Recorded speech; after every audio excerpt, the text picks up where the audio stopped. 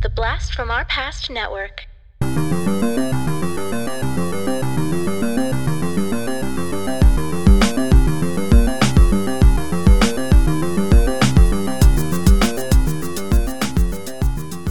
Hello and welcome to the Blast from Our Past podcast. We're the podcast that gives you full-on movie breakdowns, TV show reviews, and more, all from the things of our nostalgic past. I'm John. And I'm Adam. And today we have another album review.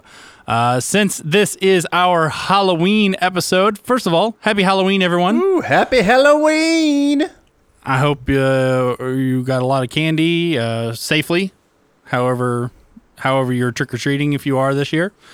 I want to throw out a little thing. For all those parents out there that are afraid people are dropping drugs into Halloween candy, drugs are way too fucking much money. Who the hell is going to spend all that money and put it into kids' candy just for funny? You know, it ain't happening. It's much more likely to be razor blades. Yeah, exactly. Yes, now that's yeah, there you go. That's the real threat. We are going to be talking. I figured actually since this year's album review fell on Halloween, we needed something that was a little bit spooky, and no one quite individually embodies Halloween other than maybe like say Elvira, Mistress of the Dark, quite like Rob Zombie. Yeah. So I figured let's go with I believe it's his first solo album release, which was called Hellbilly Deluxe. Hellbilly Deluxe. It actually has a longer title, which is Hellbilly Deluxe, 13 Tales of Cadaverous Cavorting Inside the Spook Show International. Which makes no sense. He's a very theatrical guy, and I think it makes a lot of sense that he ended up becoming a film director. Yes. Well, I mean, his I think a lot of his kind of musical career was influenced by film. I mean, his band White Zombie got the name from a horror movie of the same name from like the 50s or 60s, I think. And we'll be talking about it throughout this. He drops in like sound bites from different horror movies throughout all of his songs. Yeah. So, Adam, I remember this was an album that I definitely remember when it came out. I had a good friend, Al, who bought this album, and Al was my ride to school a lot, and so we listened to this whole album quite a bit on our rides to and from school. Have you ever listened to this whole album before? No, I've definitely heard of this album, heard of Hellbilly Deluxe because it's got a great name, but this is the first time I've listened to the entire album. And I mean, I've heard the singles from it, but besides that, this is my inaugural listen. The album came out on August 25th of 1998. It was released on Geffen Records and was produced by Rob Zombie and Scott Humphrey, who I swear I've heard the name before. And I can't, looks like he's done a lot with stuff with Motley Crue, Metallica, Monster Magnet, Power Man 5000, which makes sense because that is fronted by Rob Zombie's younger brother, I believe. Oh, I didn't know that. Yes. And surprisingly in sync. Huh. Okay. The personnel on this is a little bit varied because he has, this is a solo album, which means it's not a band per se, so he's gonna use a bunch of different people. But he has a small number of people that he actually does use, and some of them have like pseudonym names. So a guy named Riggs played guitar; he's credited as Riggs. Blasco plays bass. Tempesta plays drums, and I'm thinking these are all people who are in his regular band. But we do get a couple of other guest ones and one very famous guest drummer. Yes, yeah, he'll pop up. I saw that and I was like, oh wow, huh. Which I'm only guessing maybe because of the connection with Scott Humphrey having produced or mixed with Motley Crue. Maybe that's how we got it. And I kind of just said it right there, so we'll just go ahead and say it. Tommy Lee, of all people, appears on Meet the Creeper and The Ballad of Resurrection Joe and Rosa Whore. Yep. which is an interesting name. Yeah. So, Adam, you got some fun facts for us before we dive into the album? Yeah, Hellbilly Deluxe was actually the title was derived from a 1987 album called Hillbilly Deluxe from Dwight Yoakam. So it's kind of obviously a play on that. Right. It hit number 5 on the Billboard 200, which is pretty impressive. And the artwork at the cover art for this one, and maybe for some of his later albums as well, was done by a guy named Basil Gogos or Basil Gogos. But he is a famous American illustrator, best known for his portraits of movie monsters, which appeared on the covers of Famous Monsters of Filmland magazine in the 60s and 70s. So specifically, Rob Zombie went out, he obviously influenced by old movies like that with the monster movies. And so he got the guy who drew for that magazine to draw his art or to paint his art. Okay, that makes total sense. Yep. And he sold over, this album has sold over 3 million copies in the U.S., and it's his most successful album to date. All right.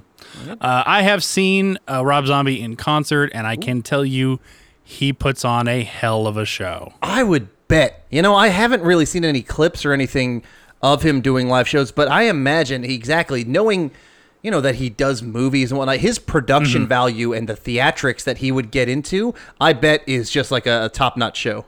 There was his whole band was sitting on top of this giant LED screen, that was kind of like a stage on a stage, and it was high energy from start to finish. Okay, cool. It was really, really cool. All right, that's really all I have to say to start us out. Adam, do you have anything else before we jump into the album? No, let's get it going. Before we do, so Rob Zombie, mostly known for the 90s, but you know what else I like, Adam? What's that? I like the 80s. Yeah, I like T-shirts from the 80s, if you will. Yeah, and so did you know, Adam, that if you go to 80stees.com, is that right, 80stees.com? Mm-hmm. And type in the code BFOP, you can get 30% off of your order if you buy from 80stees.com. Whoa, that's a whole bunch of percent right there. That is a significant percent of a t-shirt, especially with the cost of everything these days. 30% off actually sounds pretty nice. You can get all kinds of t-shirts with all kinds of your favorite 80s characters and sayings and all kinds of stuff. Adam, you got a couple already, don't you? I do. I have got a Macho Man Randy Savage shirt, and I have a Seinfeld Mandelbaum It's Go Time shirt. So yeah, they're soft. They're fantastic quality. So I highly recommend them. Like, sometimes I've had shirts like this kind of stuff that I've gotten like from Walmart, and they fall to crap, and they just don't feel right. But I will say, this is solid, and I'm very proud that BFOP is working with 80stees.com on this. All right, go to 80stees.com and put in BFOP for 30% off. All right, and we're going to start our album off with a kind of little like introduction-y song, which is not that unusual. But here's the weird thing about this album. There's a lot of these sort of pseudo intermission songs, but they're really kind of songs in themselves. They're just a little bit shorter versions. But except for this first one, which is very much sort of just like an interlude sort of beginning, simply just called Call of the Zombie.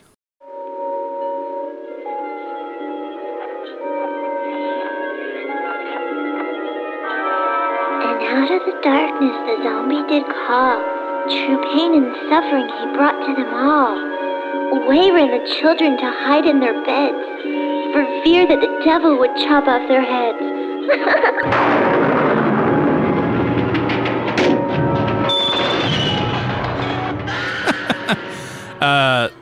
If that doesn't set the tone for the album, I don't know what would. Yeah, I mean, not typically a fan of these kind of. I mean, it's fine.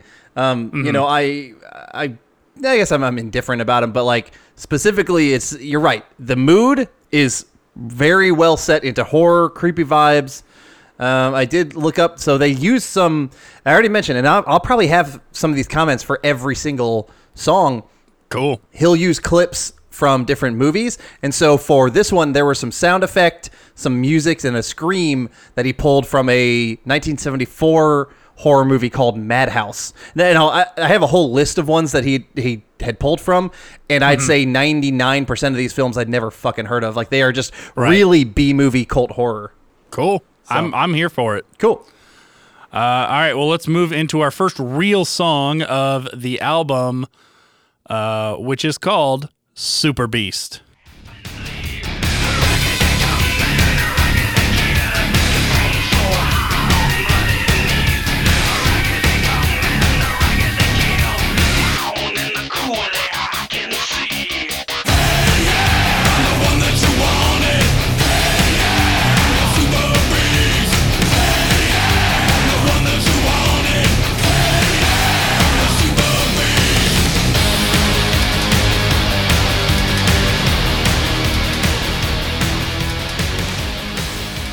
What I like about this is we're definitely getting sort of it's a still same style that we had with White Zombie, similar in sound, but with a lot more of the horror thrown into it. I like the energy of this song. You know, it moves. It's a good first song after this introduction that kind of pumps us through. I've always liked this song. Yeah, it was one of the three singles, which our first three singles are our first three real songs. Yeah. And so it's actually funny. I was like, I listened to them. I was like, all right, now a lot less research. And now because the other ones I could research all of them because they had some more info behind them and actually had Wikipedia pages. The rest were all just non-singles. So I was like, well, just kind of sit and listen and just kind of see what's going on because I don't know any of these other ones. But I did recognize Super Beast, particularly when it got into its harder stuff and the kind of chorus. And I was like, oh, yeah, this one. It hit number 26 on the mainstream rock charts. Yeah, heavy. Oh, one thing that I did like about that one, he used a good use of like his pans or like, you know, putting things into the left side track and then some to the right. And so you're getting like this auditory experience as well as just like some good hard rock and electronic sound, like nu metal sounds to it. It had a good like kind of almost anthem feeling. Like I could actually see myself in a crowded concert moshing to this song. Yeah. I swear panning is an art that is just kind of not, you don't find it in a lot of mainstream ones. I listen to a lot of, you know, mainstream pop songs or I wouldn't even say rock songs, not that there are that many anymore. Yeah. But like pop songs and hip hop songs, and they don't use panning out. Everything is just straight down the middle. Yeah. And I don't know, to me that's kind of boring. Yeah. You know, give me that surround experience a little bit of, you know, popping something from left to right in my ear. I like that. No, it is, and for you being a music guy, you're even getting, you know, stuff into audio technician stuff. Yeah, stuff. Like you understand like what it can do. And you're right though, because like you get different feelings, you get different interesting stuff like, oh, what is this going from this side to this side or whatnot. And yeah, I agree. Like everything is mixed exactly the same, just straight down the middle, and then everything has its own, you know, there is less art in art nowadays than ever before. Yeah, it kind of feels like it a lot. All right, well, let's go ahead and move on to our next song, which I would guess is probably the most well-known song off of his album and might be Rob Zombie's best-known solo song, if not his best-known song ever, which is Dragula.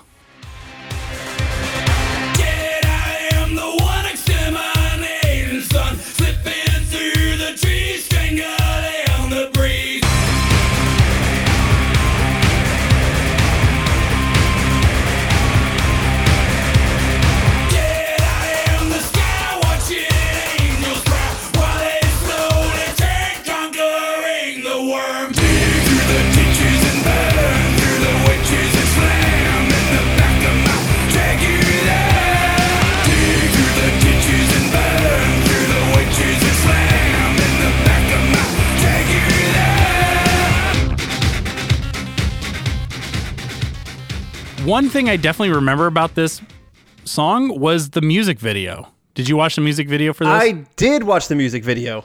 Yeah, it's actually I wanted to put in this preface. The song is actually kind of based on the drag racing Dragula, which is an actual drag racing, car from the show The Munsters. Oh, okay.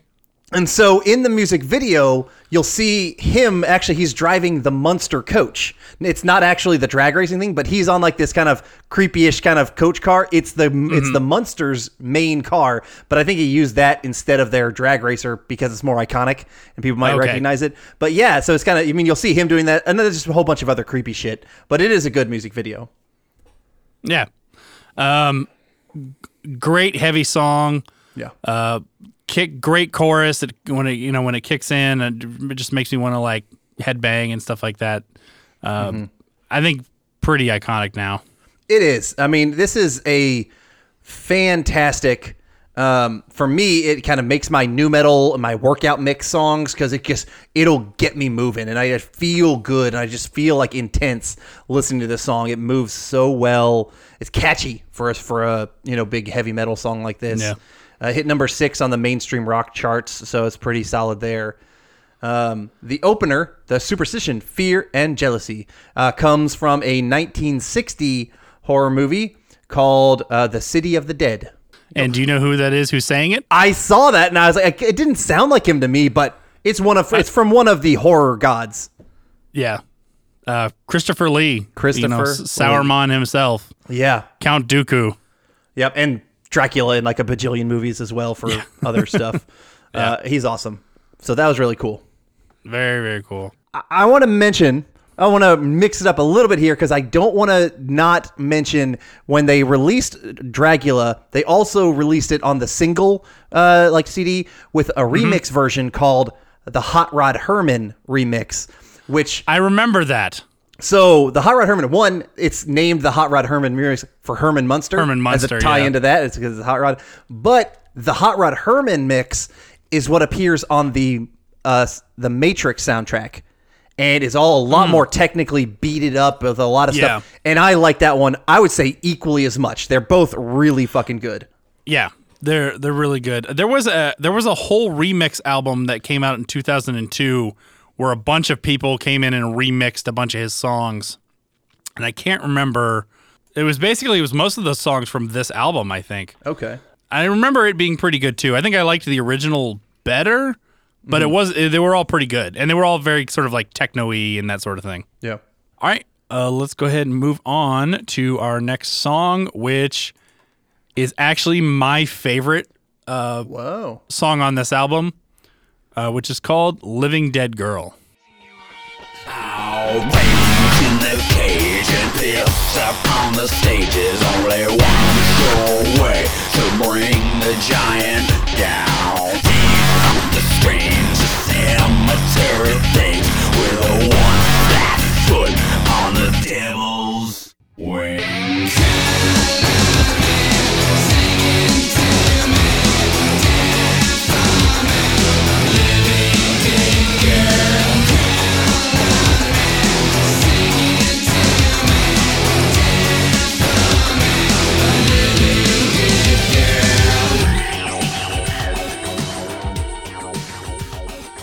I think one of the reasons why I like this song is it actually kind of reminds me a little bit of More Human Than Human in sort of some of the style and some of the instrumentation and the way it works. And More Human Than Human is my favorite song of Rob Zombie in any form. Okay. I think it's just a great, great song. And yeah, I'm sure there are people who like other songs better as deep cuts and stuff like that, but I still think that's an incredibly great song. Yeah, More Human Than Human is fantastic. I like Living Dead Girl. To me, it's impossible to beat Dracula on this album. But I absolutely recognize that it was popular when it came out. It hit, I think, number 7 on the mainstream. Yeah, number 7 on the mainstream rock charts. It was actually featured in both the films Bride of Chucky and the 1998 Psycho remake. Used it as well at some point. So there are a couple different polls from other movies. So that opening, who is this irresistible creature who has an insatiable love for the dead? That started off. That is actually from a movie called Lady Frankenstein from 1971. And that was actually from the trailer of that movie, not specifically from that movie. And then there was also a bit, some of the percussive, They used some sampling stuff from a movie called The Last House on the Left from 1992. And then one other last little bit. There were some lines saying, "What are you thinking about? The same thing are you?" So some audio stuff from a movie called Daughters of Darkness from 1971. So sampling multiple different films in this one. There was actually a credit. One of the his future wife was credited as Living Dead Girl in this album. I don't know. Maybe she did some speaking or something, or did some singing or something on the. She might have done the intro, the little girl's voice. Oh, maybe. Yeah, that could have been it. She might have been the Living Dead Girl, but yeah, her name was Kitty Moon, is what she's credited as. But nowadays, she seems to go by Sherry Moon Zombie, and her and Rob Zombie have been married since 2002. Yeah. So yeah, it's funny how horror blossoms love. It just does. Yeah, so. I think what I like about this song is, it's got it's got like a medium tempo. Mm-hmm. But it's got a little bit of like a swing to it, just a little bit of swing that I think makes it a little bit different from some of the other songs on this album, which is probably why I always found it to be distinctive and liked it. Yeah, no, it's a solid one. I definitely see how it was used a little bit more as a mainstream song because it definitely gets the head moving. The Living Dead Girl, dun dun dun dun. Yeah, it's a very strong. Very enjoyable song. I watched the music video, and it actually I think it stars the Sherry Moon Zombie or Kitty Moon as the Living Dead Girl in it as well. But it's all got a very the 1920 silent film, The Cabinet of Dr. Caligari. It's kind of like a parody, not parody, but it's kind of like influenced on that in the music video where he's kind of playing the doctor who brought this person to life. So. I just kind of was looking and it says, there's a line in there where he says, "Operation Filth, they love to love the wealth of an SS whore making scary sounds." And it's possibly a reference to a film called Isa or Ilsa, She-Wolf of the SS. Okay. Intense. Which is some sort of, it says it's a 1975 Canadian exploitation film about a sadistic and sexually voracious Nazi prison camp. Oh, wow. That seems intense. Yeah, a bit much. That's a bit much. All right. Let's go on to our next one, which I think it's kind of an interlude, but it's a whole song in itself, and it's called Perversion 99.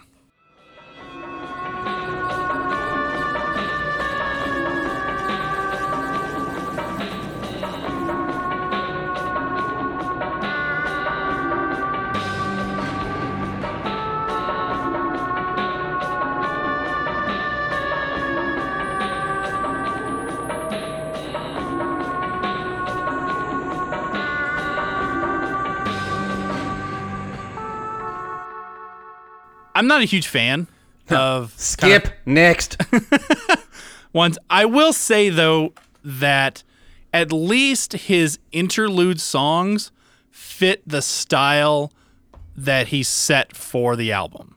Yeah, they're using creepy sounds.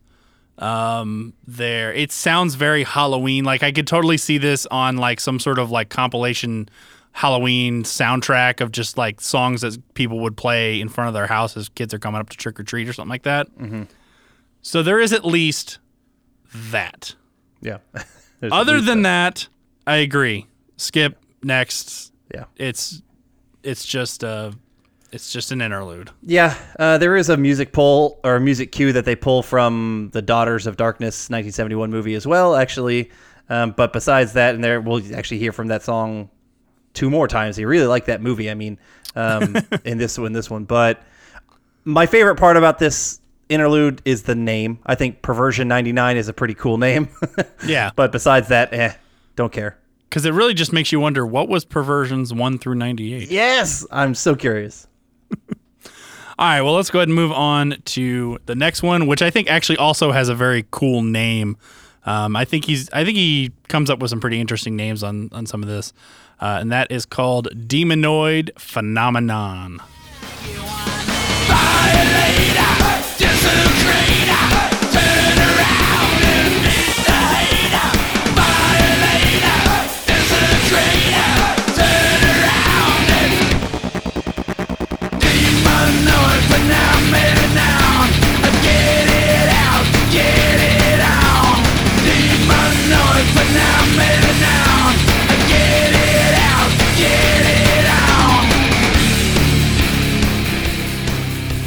I really like his use of the electronica in this one with like the kind of trap drum set that he's got going on, which does kind of not conflict, but does work with the really heavy guitars because he's got really low detuned guitars. You can tell it's really, really low. And they're not even doing anything like crazy. Like towards the beginning of the verse, they're just going bum, bum, bum. It's not anything crazy, but it works really well against how busy the sort of trap drum set he's got going on underneath it. Just works together, I think. Nice. Yeah. Ultimately, this one, I liked it. It was driving. It was heavy. I thought it was a solid song. I found myself bobbing my head to this one, honestly. It was just like, dun, dun, dun, just kind of like that, that metal, head nod that you can't help but do. So. The one downfall I will say to this album is I started to notice similarities between songs in kind of the way he was singing, sometimes in the form of the song. So like you're getting a lot of similar things, but the thing is they still rock. Yeah, it still make you want to bob your head, and like this album would be a great driving album. Mm-hmm. Maybe that's why my friend Al always played it in the car. Yeah, because it was a great driving album. Yep. So I can't really get mad at him for that. Also, it's his first solo one, so we've talked about that with other ones where the first album you hear it and you're like, God, they all sound kind of similar, and it's because they're finding their sound. And I'm sure as they grow as musicians, it diversifies and such. Yep. But overall, I think this is definitely top half song. Yeah, I'd agree with that. It's another one where he used a soundbite from the Daughters of Darkness 1971 film. I mean, boom, you really like that one. Also, maybe he decided it was easier to pay royalties for just to one, for as few movies as possible. Definitely a possibility. So, or maybe it's his favorite one. I don't know. Could be. Yeah, but this is a good one. This is definitely it moved well. I enjoyed Demonoid Phenomenon. All right, let's move on to the next one, which is called Spook Show Baby.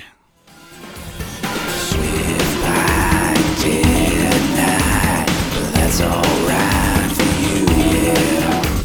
A voodoo man, yes I can tear it all down for you, yeah.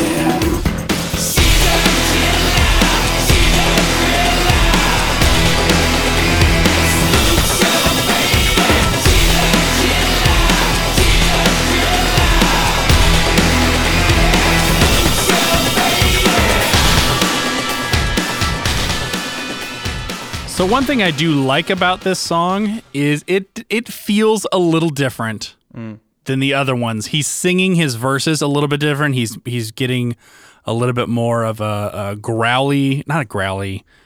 I'm trying to think of what's the best way. Throaty, a more throaty voice. I don't remember if it was this song. There was another song on here, and it might be this one. It might be a different one, where I'm like, I'm getting very heavy Marilyn Manson vibes off of it. Yeah. You know what? Yes. And I kind of had like, I've heard this style before. You're right. It was slightly different from him, but maybe it was more of like I'm getting more Manson vibes. I like the sitar kind of style opening. Yeah. It's different and adds a little bit of change and variety to it. Yeah, absolutely. Oh, sorry. I thought you were going, going beyond that. But yeah, no, it was enjoyable. I mean, yeah, that sitar had a little bit of a different stuff, but like overall, at this point on the album, kind of similar to how you said it before. I'm like, okay, am I gonna feel everything is the same? You know. So, and I think generally speaking, and I don't know, I'm just kind of saying this now. Aside from like the interlude songs, I'd say the whole album is very listenable. Yeah. There's not like a regular song where I'm like, oh God, I can't listen to that. Very true. And maybe that's what it works for him. Mm-hmm. If you're getting if you're putting out similar songs, and if someone likes one of them, that means they're probably going to at least like the other ones. Mm-hmm. So I'm fine with that. And with that, let's move on to an interlude song, which does have vocals in this one. But it sounds very interesting. It's called How to Make a Monster.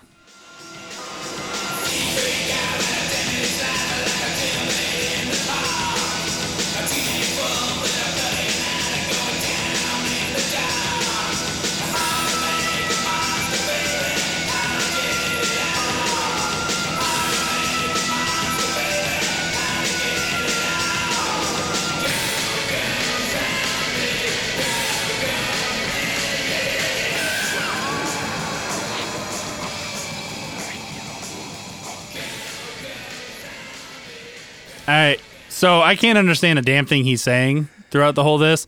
And it honestly sounds like it was recorded someone standing in the back of an empty theater.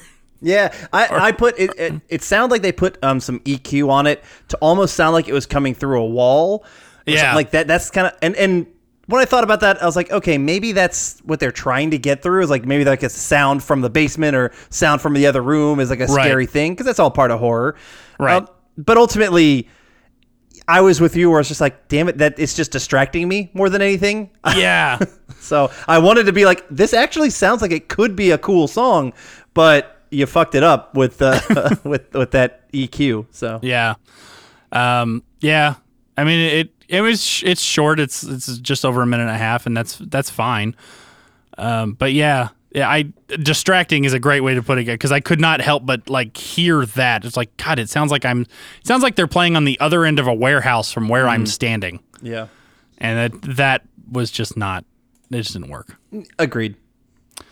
All right, let's move on to the next song, which is the next two songs are the ones that Tommy Lee played on, and hopefully he didn't give these songs syphilis. Hey-o. And the first one is called Meet the Creeper.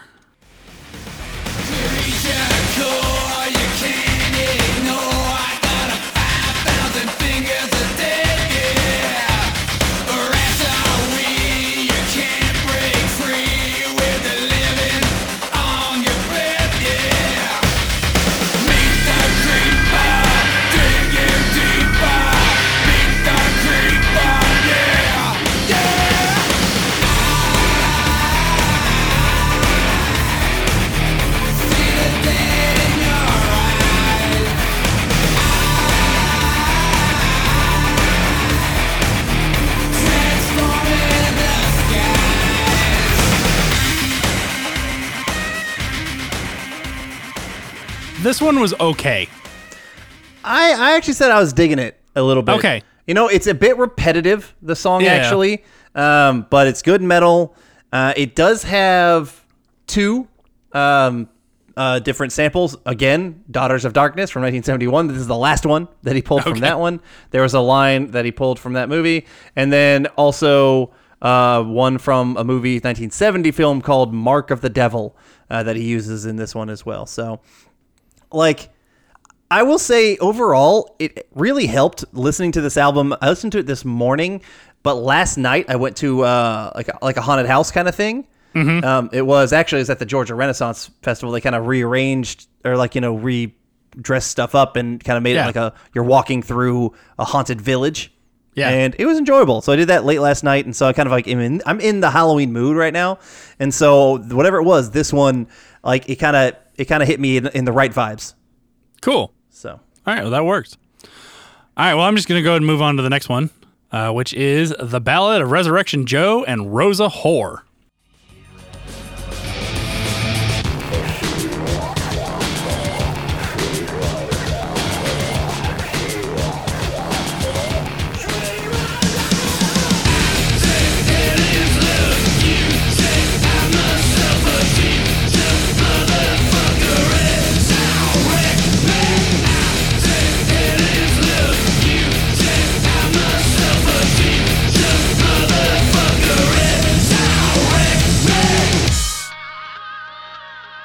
I think this is the one that in my head was the one that was giving me the heavy Marilyn Manson vibes. Okay. In the way he was singing the verses, especially. I do kind of appreciate there's a slight change in style. It still sounds Rob Zombie, but I can maybe I'm just hearing enough of the songs together that any change sounds like a big change. Yeah. This one did. I wrote down more electronic influence than like the heavy metal influence from this one. But whatever it was about it, it didn't do it for me. And I can see the Marilyn Manson side on that. But overall, this one was probably one of my least favorites. It's definitely bottom half for me. Okay. As well. It might be upper bottom half, but it's still bottom half. Okay. All right. Let's go on to the next one, which is called What Lurks on Channel X.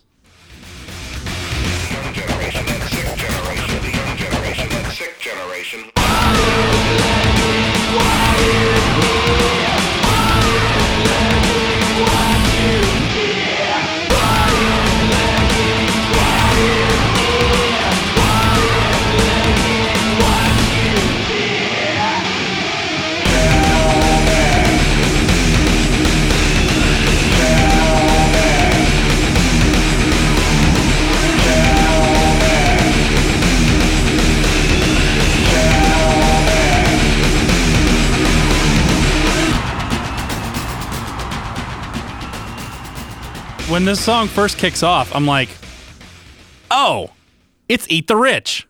Oh. It's the same rhythm as the beginning of Eat the Rich. I liked that part. That is really the only part of the song I liked. I'm with you. This one was a definite bottom half song for me. Didn't care for it, and really ended up being my only notes was, all right, here's some more samples that he used from movies. 1966's The Undertaker and His Pals, and then also 1972's The Last House on the Left. He used different samples from that, or one of them from the trailers.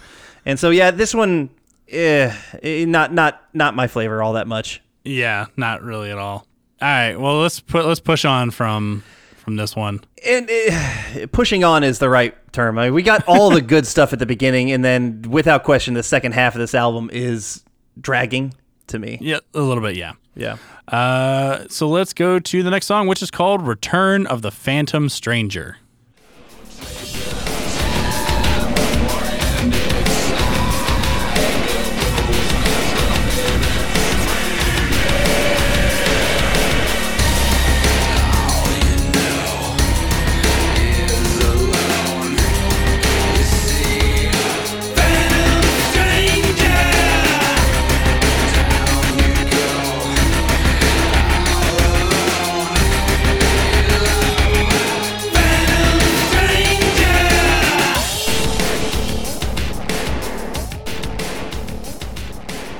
I didn't mind this one so much.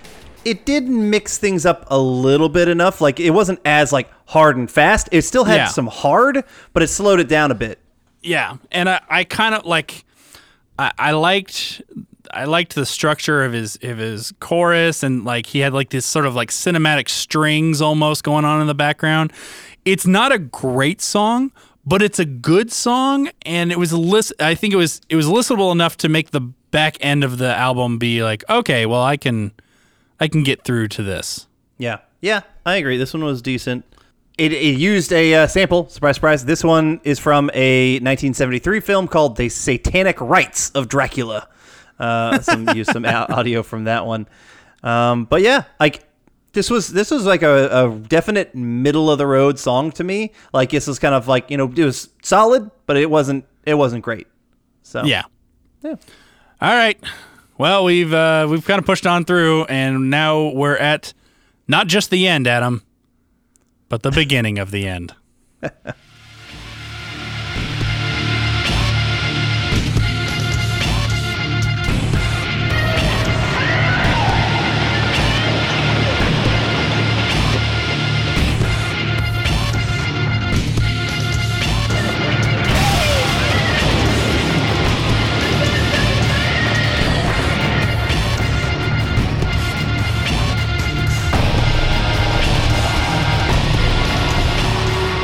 It's a little weird that they just kind of put like an interlude-ish type thing at the end. Yeah, I mean, they have like their own specific intro and a specific outro. Yeah. It's just, there's cacophonous horror sounds mixed in with some electronic almost music elements, noise, electronic noise. We'll say that. Yeah.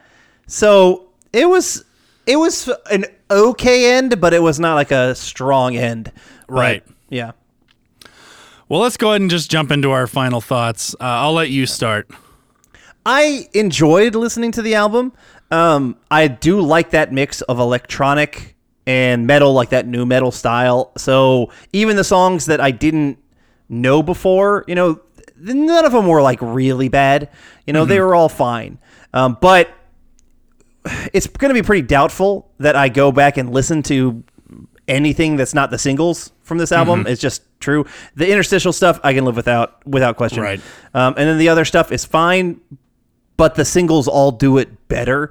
And so I would pretty much just stick to those three of Super Beast, Dracula, and the lady one. The fuck?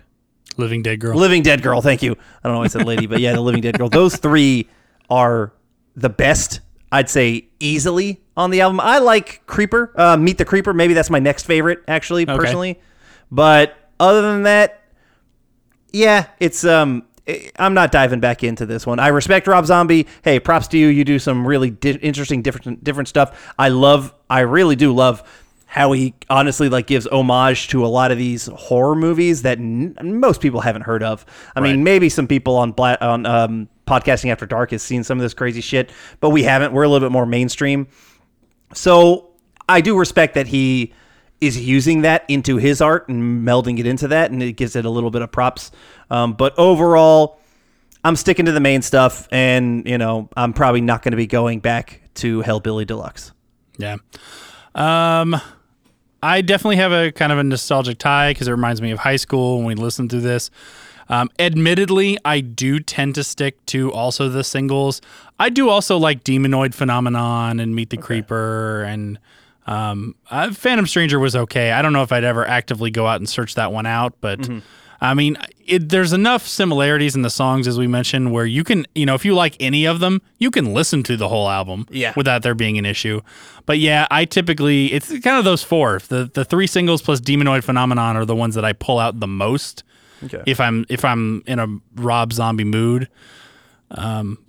So the album is good, but not great. Yep. That's what I'd say.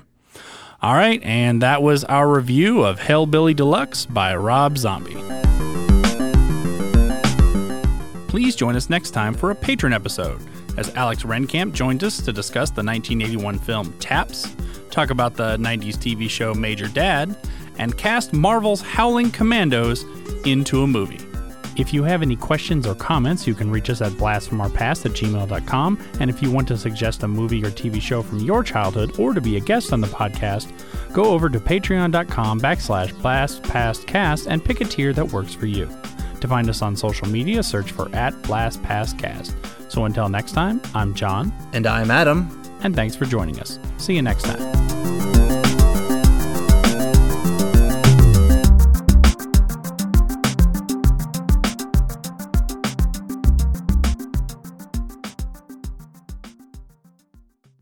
Hey everybody, welcome to Talking Back, the podcast where we like to chat about past achievements in movies, comics, video games, and more. I'm your host Tim, and with me today in studio is co-host Dean. Hey, Tim. Dean, huh? This isn't a full episode, this is actually just an ad. All we have to do is tell everyone that our podcasts come out on Mondays, and they can find us on their favorite podcatcher. If they're into movies, comics, or video games, they should definitely check us out. Oh, well then, thanks everybody for listening, and we'll catch you next time. Talking Back.